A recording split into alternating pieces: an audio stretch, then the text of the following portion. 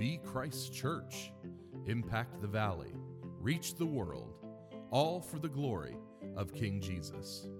Welcome to the North Roanoke Podcast. Today our lead pastor, Daniel Palmer, will be opening God's Word for us. Our prayer is that you will encounter the living Lord as you hear His Word proclaimed.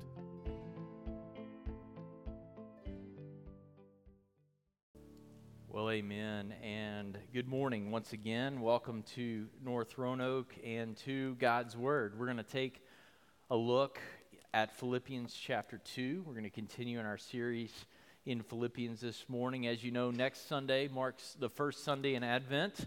So we're going to be this morning in Philippians chapter 2. We're going to consider verses 14 through 18. And to sort of remind you of where we are, we're in the end of a section of Paul's letter that began all the way back in verse 27 of chapter 1.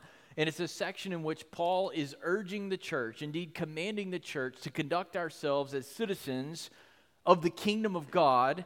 How? By living worthy of the gospel. And then he told us this requires that we stand together in one spirit and we strive together for the faith of the gospel. And this isn't always easy.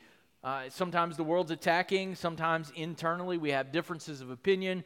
And yet Paul is urging us to be united in our standing for the gospel. And then he presents to us Jesus not only as the one who substituted himself on the cross for us, but in doing that, in that example of his selfless humility, that's the example we have to follow. We have to consider the interests of others more important than ourselves to facilitate this Spirit-given unity in the family. And then in verses 12 and 13, 2 Sundays ago, we saw that Paul basically says, just do it. Work out this salvation among yourselves. Live this way with one another. Let God remove the fleshly tendencies and the selfish tendencies that you have. Let Him use the church life to scrub that out of your life. Work out your salvation with fear and trembling. Just do it. And then what's interesting in our text today, Paul's going to apply that. He's going to tell us how to just do it. And in some ways, he's going to say, just do it by don't doing it.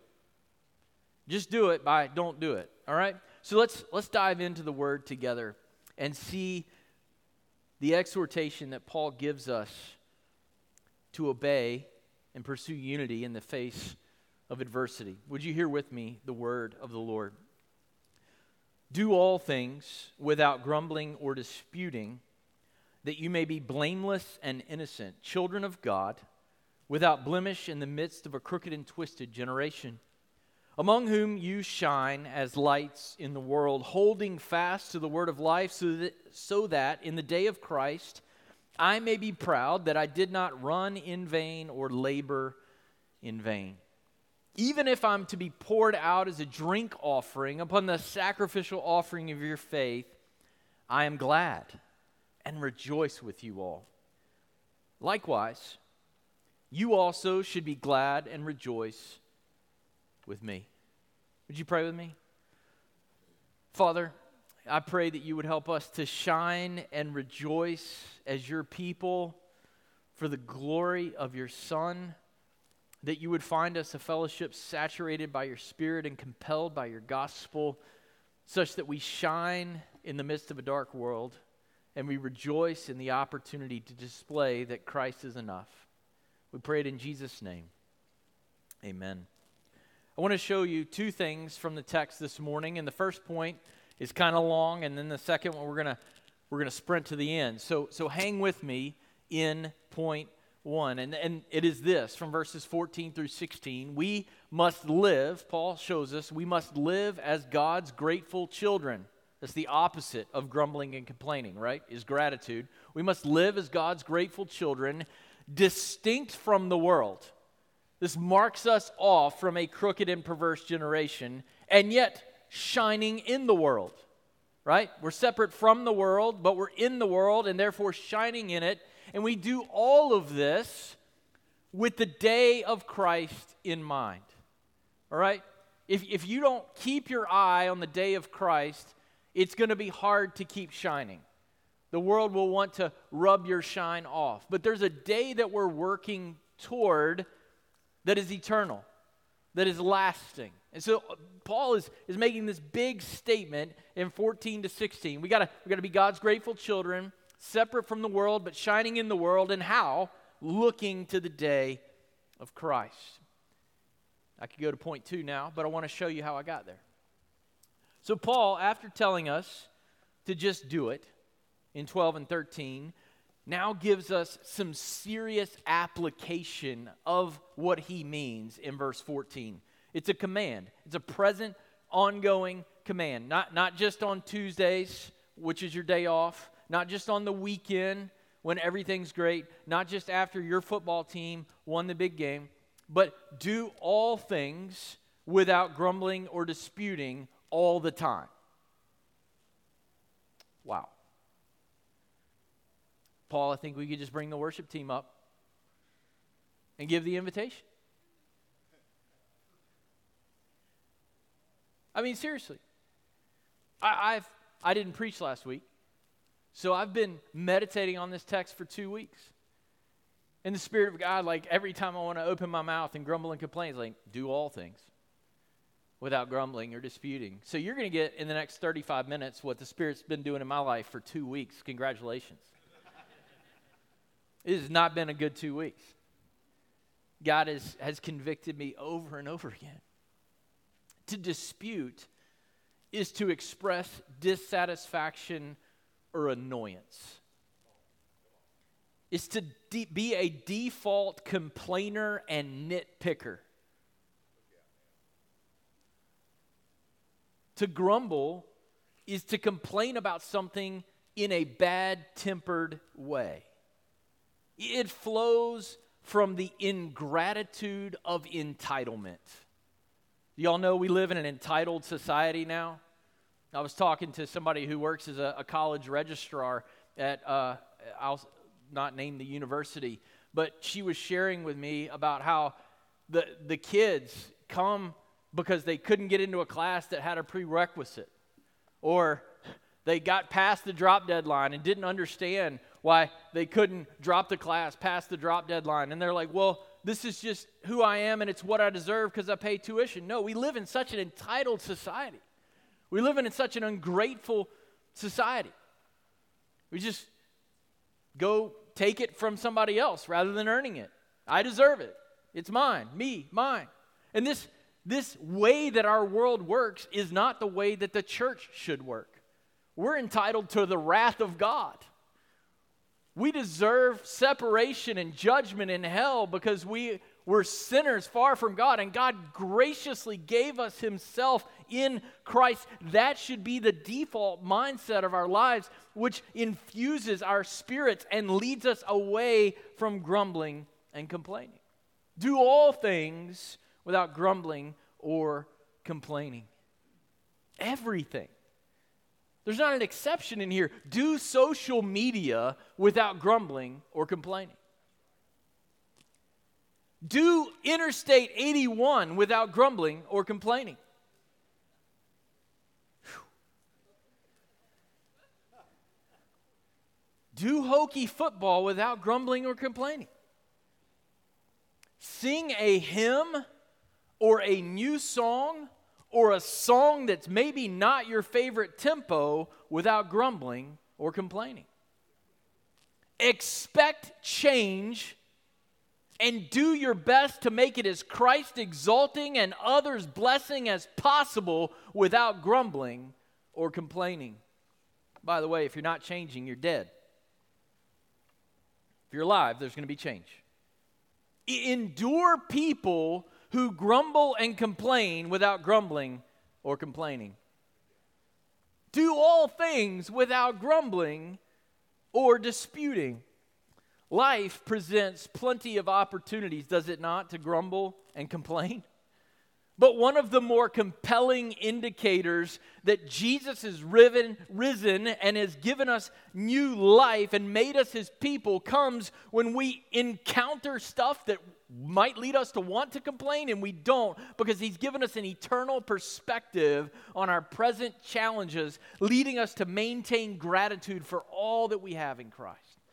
It's within the context of this letter that Paul is specifically writing to the church, and he's telling the church to not grumble and complain. He's saying, as Fee writes, everything that makes up the common life together in the church at Philippi, especially their standing firm in one spirit and contending for the gospel in the face of opposition, in these things, don't grumble and complain. In other words, especially don't grumble and complain about your shared lives as believers in God's church. Being God's people on mission in this present wilderness as we wait for the return of our King is not often easy. It requires receiving and learning and growing in the selfless humility of Christ that was commended to us in verses 5 through 11 of this same chapter. This language, grumbling and complaining, reminds us of the Israelites wandering in the wilderness. Indeed, it's the same language lifted from the Old Testament. Do you remember the wandering Israelites? God gave them everything they needed and they complained. They were seldom content, seldom grateful. Instead, they were murmuring and complaining. God fed them. God gave them water. Their shoes and their clothes never wore out, and they complained perpetually. We know the Israelites in the wilderness are the example that Paul has in mind because he, in verse 15, uses language lifted directly from Deuteronomy 32, verse 5, which says that the complaining Israelites have dealt corruptly with God. They are no longer his children because they are blemished and are a crooked and twisted generation. Wow. God's people became the crooked and twisted generation.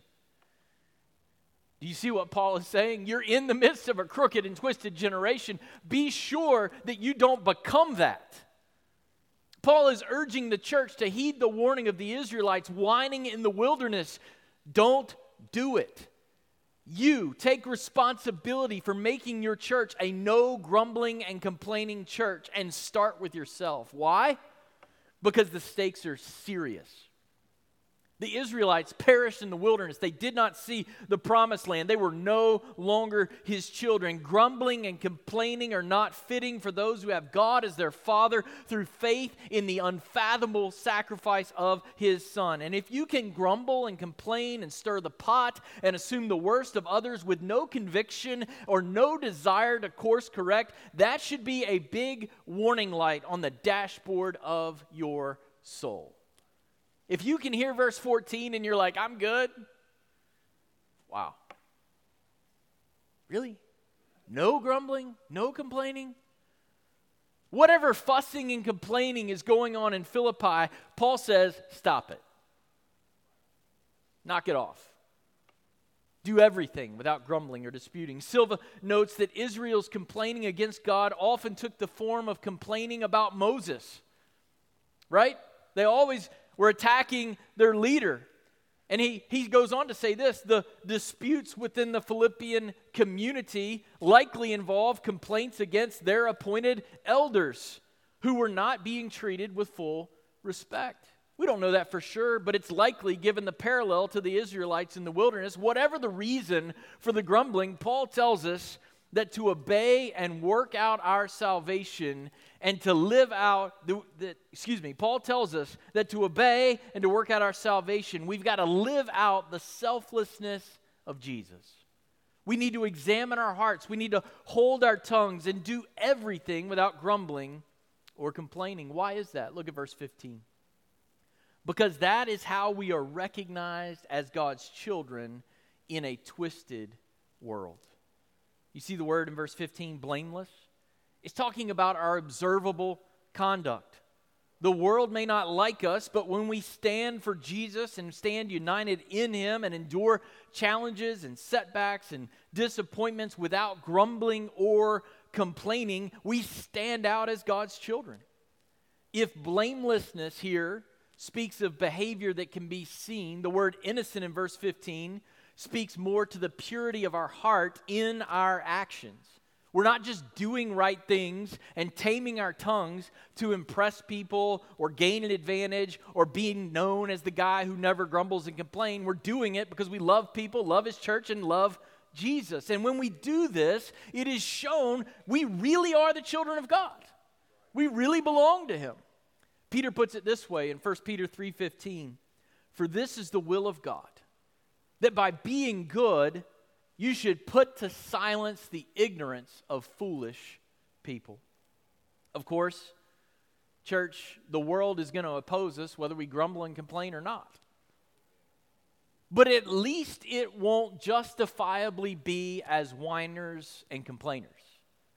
They might accuse us of that, but if we're not grumbling and complaining, they can accuse us of all sorts of things, but it can't be as people who are whining and complaining, and we don't want to be known as whiners, grumblers, and complainers in the world, because what do we have? We have Jesus.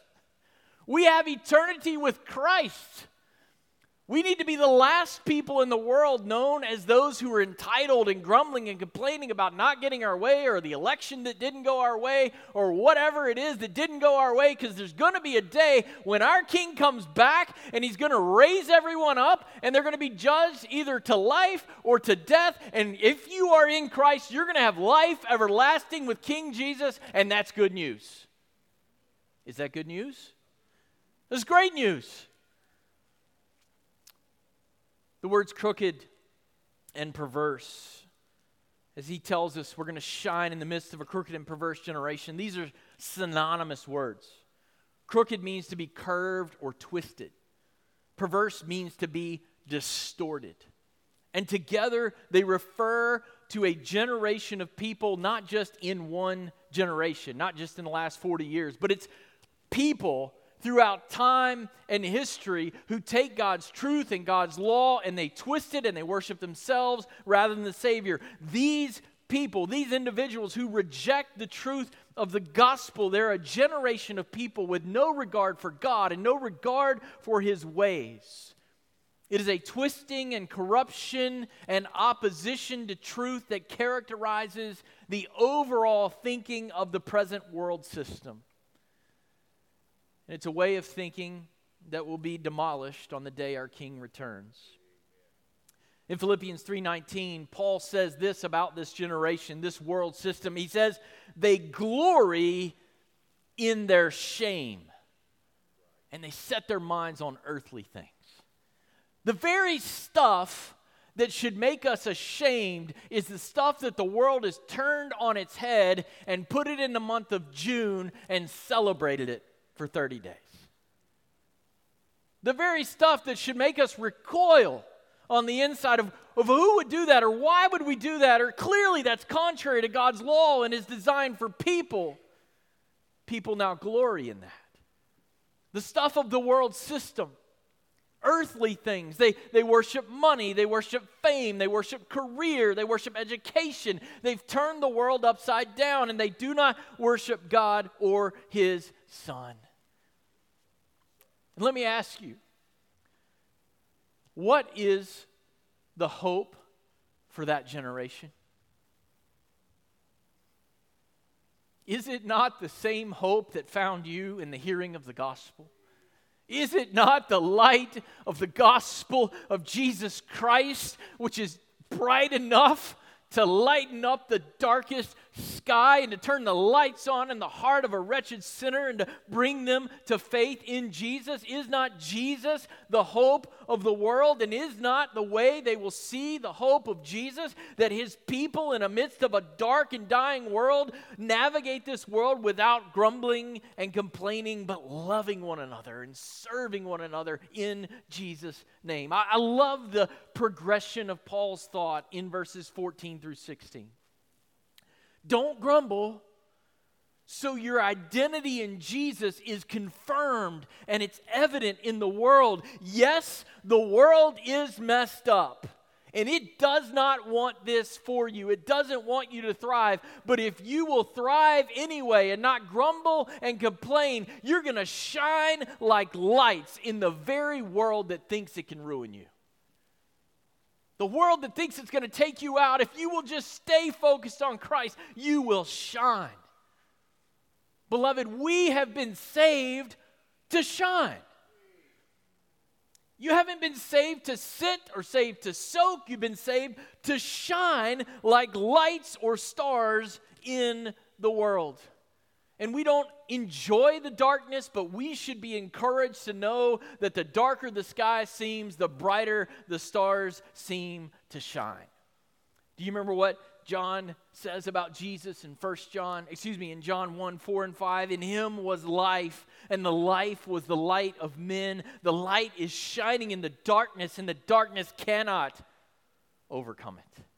In Jesus, you have found life, and in life, you have light. He turns the lights on inside of you and inside of us to shine in the world. When we have life in a crucified Savior, we can shine even when the world wants to crucify us. Having the hope of life everlasting with Jesus should help us all be a little more like Tigger and a lot less like Eeyore. This is as Daniel prophesied it would be, by the way, in Daniel 12:3. When he says there's going to be an end times people, he says those who are wise will shine like the brightness of the sky above. And those who turn many to righteousness like the stars forever and ever. You are those people.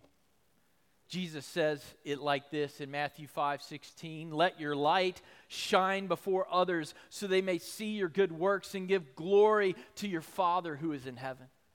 Zechariah, you remember the father of John the Baptist, he goes into the temple and he can't believe it that he's going to have a son, and so he's not able to speak until his son is born, and his son is born, and he gives this prophecy in Luke 1:79. He says, Jesus has come to give light to those who sit in darkness and in the shadow of death.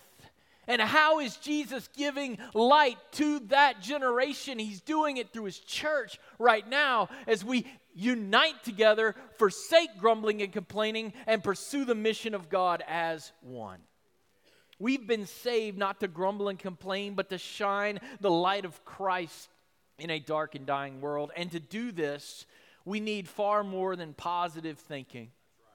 You ever heard people, oh man, just think positively. Just be positive. Like, do you know what's going on in my life right now? I need more than just good vibes. Good vibes and positive thinking is never enough when the truth is on trial. It's never enough when the enemy takes your circumstance and begins to attack you like crazy. It's not enough when our flesh cries out for attention. Me, look at me. I need the attention. I need the agenda. I need to be the one who is catered to. We don't grumble and complain. Why? Because we have the gospel of Jesus Christ, the word of life, and we hold fast to that. We don't hold fast to good vibes and positive thoughts. We hold fast to the unchanging word of life, the word of the gospel. People get to see the light of Christ in the church, not when we run from the truth, but when we hold on to the truth of the gospel, no matter the cost. Whatever you're facing this morning, hold on to the truth of the gospel, that your eternity is secure in Christ, that he's returning, he's going to break the eastern sky, and if you are in him, you will be with him forever. That will get you through whatever the trial is. Fee says this: the people of God are to shine in the world over against its darkness, while simultaneously we are to illumine that darkness. By our attitudes and our behavior, we are to be clearly distinguishable from and in opposition to the world around us, yet we are also to be God's messengers, bringing the word of life to the dying. We're opposed to the darkness, yet shining in the darkness for their benefit at the same time. To hold fast to the word of life. Word of life, this is the only place that Paul uses this term for the gospel. It means both sharing the gospel and showing the gospel. It means living the sort of self-humbling, Christ-delighting, Jesus-exalting life that the gospel produces within us, and then sharing it with those around us. In other words, we live, North Roanoke Baptist Church, in gospel-fueled harmony, not only for the sake of Christ, but also for the sake of the world. And we do so with confidence that shining faithfully for Jesus in a dark world has eternal significance. Look at the end of verse 16.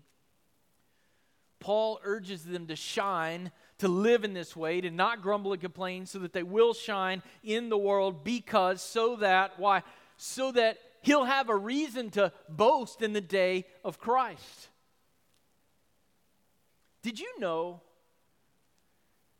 that having the perspective of looking to the day of Christ will impact your decision making? This is a pastor talking. Don't grumble and complain so you can shine, so that I have a reason to boast in the day of Christ. Paul is thinking always about the day of Christ. This is what pastors do when they lead. They're thinking about this. They make decisions. What's going to redound to the glory of Christ and be for the good of God's people on the day that it matters? Not playing politics with different opinions and perspectives on stuff that's tertiary and minor. Standing for Christ, for the day of Christ, for the good of God's people. This is how we ought to think. He wants to work for the glory of Christ and the good of the Philippians. And he wants his work and his running and his labor and his toil to register to the glory of Christ in eternity. He wants to be able, when he boasts on that day, to have fruit from his labor. Now, some of you are like, Paul's being awfully arrogant here. No, he's not. Paul wants to boast not in himself, but in what Christ does through him in the Philippians. As Silva writes, his language reflects the promise of Isaiah 65. When God creates the new heavens and the new earth, and his people will rejoice, and they will long enjoy the works of their toil and their labor. Verse 23 of Isaiah 65, their labor will not be in vain. Fee says this: Paul's final word, therefore, is not a word of doubt, but of affirmation. By their heeding his words, he will have plenty of cause for boasting when they stand together before Christ that is coming. Indeed, the Philippians will be the primary evidence that he's neither run nor labored in vain. He says the same thing about the Thessalonians. Paul's not running and working for nothing. He's not pouring himself out for nothing. He runs and works and invests for a day of boasting, the day of Christ Jesus. Did you know you were made for boasting? We were made for boasting, not in ourselves, but in Christ. And in the work that Christ does in us. Boasting in self is not what is in view for Paul. He says in Romans 5:18, I will not venture to speak of anything except what Christ has accomplished through me to bring the Gentiles to obedience. In 1 Corinthians 1:31, he says, let the one who boasts, boast in the Lord. So when Paul speaks of boasting in a positive sense, his intention is to boast ultimately in Christ who has worked mightily through him. Now get this, church. This means that the interconnectedness of our lives right now in the progress of the gospel into the world and deep in our lives, it should be a cause for great boasting when Jesus comes back. God wants our relationships to redound to the glory of Christ, and we get to have all eternity to go, look at what God did through my 3D group. I was teaching that lesson. I thought it landed flat, that no one was paying attention, and praise God, there was a lady in our class I had no idea had changed her life for the glory of Christ. I preached that sermon, and it seemed like everybody was yawning and no one was paying attention and nothing was happening in people's lives. And there was a young man that one sentence was said that day that 30 years later, God brought it to his mind, and he brought him to saving faith in Christ. And it's not because of how great I am or great your 3D leader is. It's all of God and for God, but we're going to get to celebrate that stuff for all eternity. Look at what God did. It's going to be awesome. As those who become God's children through faith in Jesus, and as those who have the promise of Christ's return, may God grant us grace to do all things without grumbling or disputing, so that we might shine the light of Jesus without wavering on the word of life. And then Paul says, my final point, even if I'm to be poured out as a drink offering upon the sacrificial offering of your faith, I'm glad and rejoice with you all. Likewise, you also should be glad and rejoice with me. Paul shows us in verses 17 and 18 that we must rejoice as we are spent for the glory of Christ, the good of His church, and the progress of the gospel. We must rejoice as we are poured out, as we are spent for the glory of Christ. After talking about the hypothetical possibility of running and laboring in vain, he doesn't believe he's going to run and labor in vain. It's a hypothetical. Paul now expresses confidence that the Philippians are going to keep on living out the implications of the gospel in their lives together. In verse 17, he uses the language of the Old Testament sacrifices. What's pictured here is the Levitical priest, whose service included the offering of a sacrificial animal and often a grain offering accompanied by a drink offering, as we see in Numbers 28:7. So sort of like the icing on the cake, the last of the offering poured out. But in this picture, what's interesting, right? Among the Israelites, the Levites were the only ones who could render the service of the priesthood. But in Christ, we've all been incorporated into the priesthood. We've all been made priests. So in this picture, it's not the Levites who are offering sacrifices, but the Philippians. The Philippians have become the priesthood, for in Christ we have all become together priests to our God, serving Him not in a physical temple, but as the temple of His Spirit. How do we serve Him? What do we offer Him? We offer Him the totality of our lives. Like Jesus, our high priest, we offer ourselves as the sacrifice as we serve the Lord selflessly in faith. Paul here takes us from not grumbling and complaining in 14, to being glad or cheerful and rejoicing with one another, along with a reminder that to live for Christ is to live like Christ by offering ourselves to God in faith. In 2 Timothy 4:6, Paul speaks of being poured out as a metaphor for his eventual martyrdom. In this case, he's speaking more likely of just suffering generally, because he's already told us in chapter 1 that he expects he's going to be set free. There's a little bit of a reading between the lines that's got to happen between 16 and 17, and I promise I'm getting near the end, but hang with me, all right? Here's what Paul is saying between 16 and 17. Just listen closely. I don't want to run in vain or labor in vain, and I don't expect that I'm going to. I know what I'm asking of you, church at Philippi, isn't easy, but I also know the life that Jesus produces in His children, and I believe you are children of God. I know the hope set before us on the day of Christ. So yes, I am calling you to be living sacrifices by serving God in faith, doing things that are hard without grumbling and complaining, and I'm right there in it with you. If I'm the icing on the cake of your sacrifices for Jesus, I am glad and rejoice. If I'm the wine poured out to accompany the great sacrifices of faith that are going to happen in Philippi as you get through this rough patch, I am glad and rejoice. Can you believe it? Look at what we get to do for our King who gave His life to give us life. I'm in prison, I'm headed for trial, and I am glad and rejoice with you in your sacrifices of faith for Jesus, because we are in this thing together. I'm glad and I'm rejoicing with you all. All y'all, he says again. Remember back to the first sermons in chapter 1, he didn't have to say all y'all, but all y'all, even the ones that have been grumbling and complaining a little bit, I rejoice with you because you're going to get this figured out. By the Spirit of God living in you, we're going to get this on the same page together. And I rejoice with y'all in the opportunity to stop grumbling and complaining and to shine in a dark world for Jesus. And I know that's what's going to happen because you really belong to Jesus. Paul has told us that Jesus saves us to shine. And now he reminds us we've been saved to be spent. We've been saved to be poured out. And being spent for the King who saves us to send us into a dark world to shine for the glory of Christ is, get this, being spent is a reason for rejoicing. We don't serve sacrificially to have something else to complain about. We get to serve the King who was slaughtered to save us.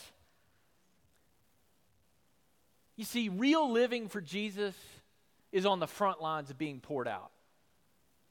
You know why so many Christians are curmudgeonly, don't have many smiles on their faces, and lack a little bit of joy? It's because they haven't figured out that the real substance of the Christian life is living like Jesus, who, for the joy set before him, went to the cross to deliver his people. And so now we go to the cross with joy to deliver a dark and dying world. Far from grumbling and complaining, Paul assumes that his reminder has them rejoicing in their sufferings. And he says, I'm rejoicing with you. Do you see that progression of thought at the end of 17? I'm rejoicing with you. I'm in prison. I know it's hard, and I'm rejoicing with you. I assume that you're rejoicing, and I'm in the prison cell rejoicing. That's how verse 17 ends. And then in verse 18, what does he say? You rejoice with me too. Yeah, I'm in prison. I'm on trial. The world would say I should be in misery, but let me tell you, I'm excited because I'm on the front lines of living for the King who was crucified for me. Church, let me ask you, what if we did this? What if we lived in this way? What if we didn't compare our sufferings for Christ to wallow in the misery or gain the attention of a pity party, but instead we relished our sufferings for Jesus as a reason to rejoice with one another? What if we rejoiced in our opportunities to be poured out for the glory of Christ? This is what it means to be a servant of God. We get to serve God. This is what Paul is saying. He's telling them to rejoice with him and by implication with one another in their opportunities to be spent for the glory of Christ. And he's telling us to pour our lives into selfless sacrifice and to rejoice every step of the way.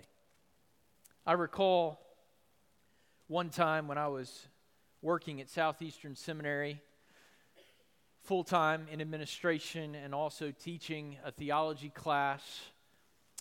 Have you ever had these seasons at work? Everything just came due at the same time. I didn't plan it when I had accepted a preaching engagement at a sizable church in Raleigh months beforehand, but it all happened at one time. Anybody ever been there? And I was feeling sorry for myself and a little bit nervous.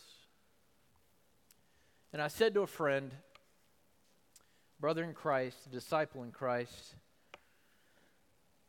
I have to preach this weekend. Can you believe that?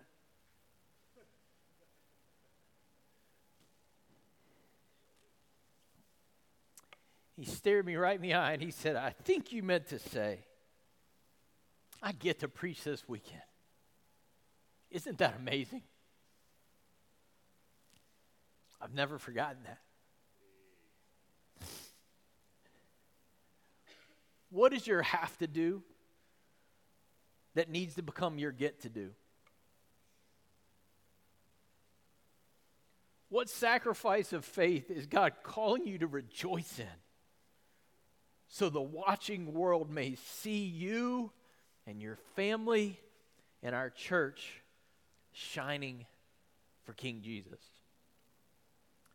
Beloved, now's the time. May we not be like the ungrateful Israelites on our journey to the promised land. May God help us to stop grumbling and complaining and start shining for the glory of our matchless King. Would you pray with me? God, our Father in heaven, take our have-to-dos and turn them into get-to-dos. God, I pray by your Spirit, it can only happen by you. I pray by your Spirit that the gospel would so override our minds and our hearts that we would shine. Christ would be magnified and the darkness of the Roanoke Valley would be illuminated by your people. And that we would rejoice every step of the way. And it would redound to the glory of Christ.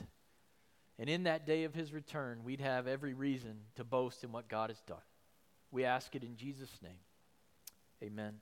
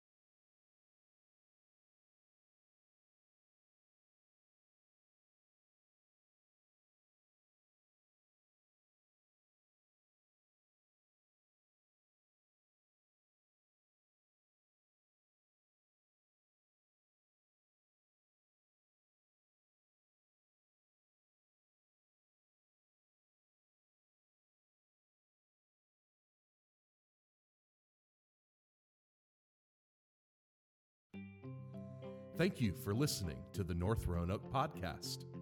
You can connect with us at northroanoke.org or download our app in your device's app store. Just search for North Roanoke. We hope to meet you soon.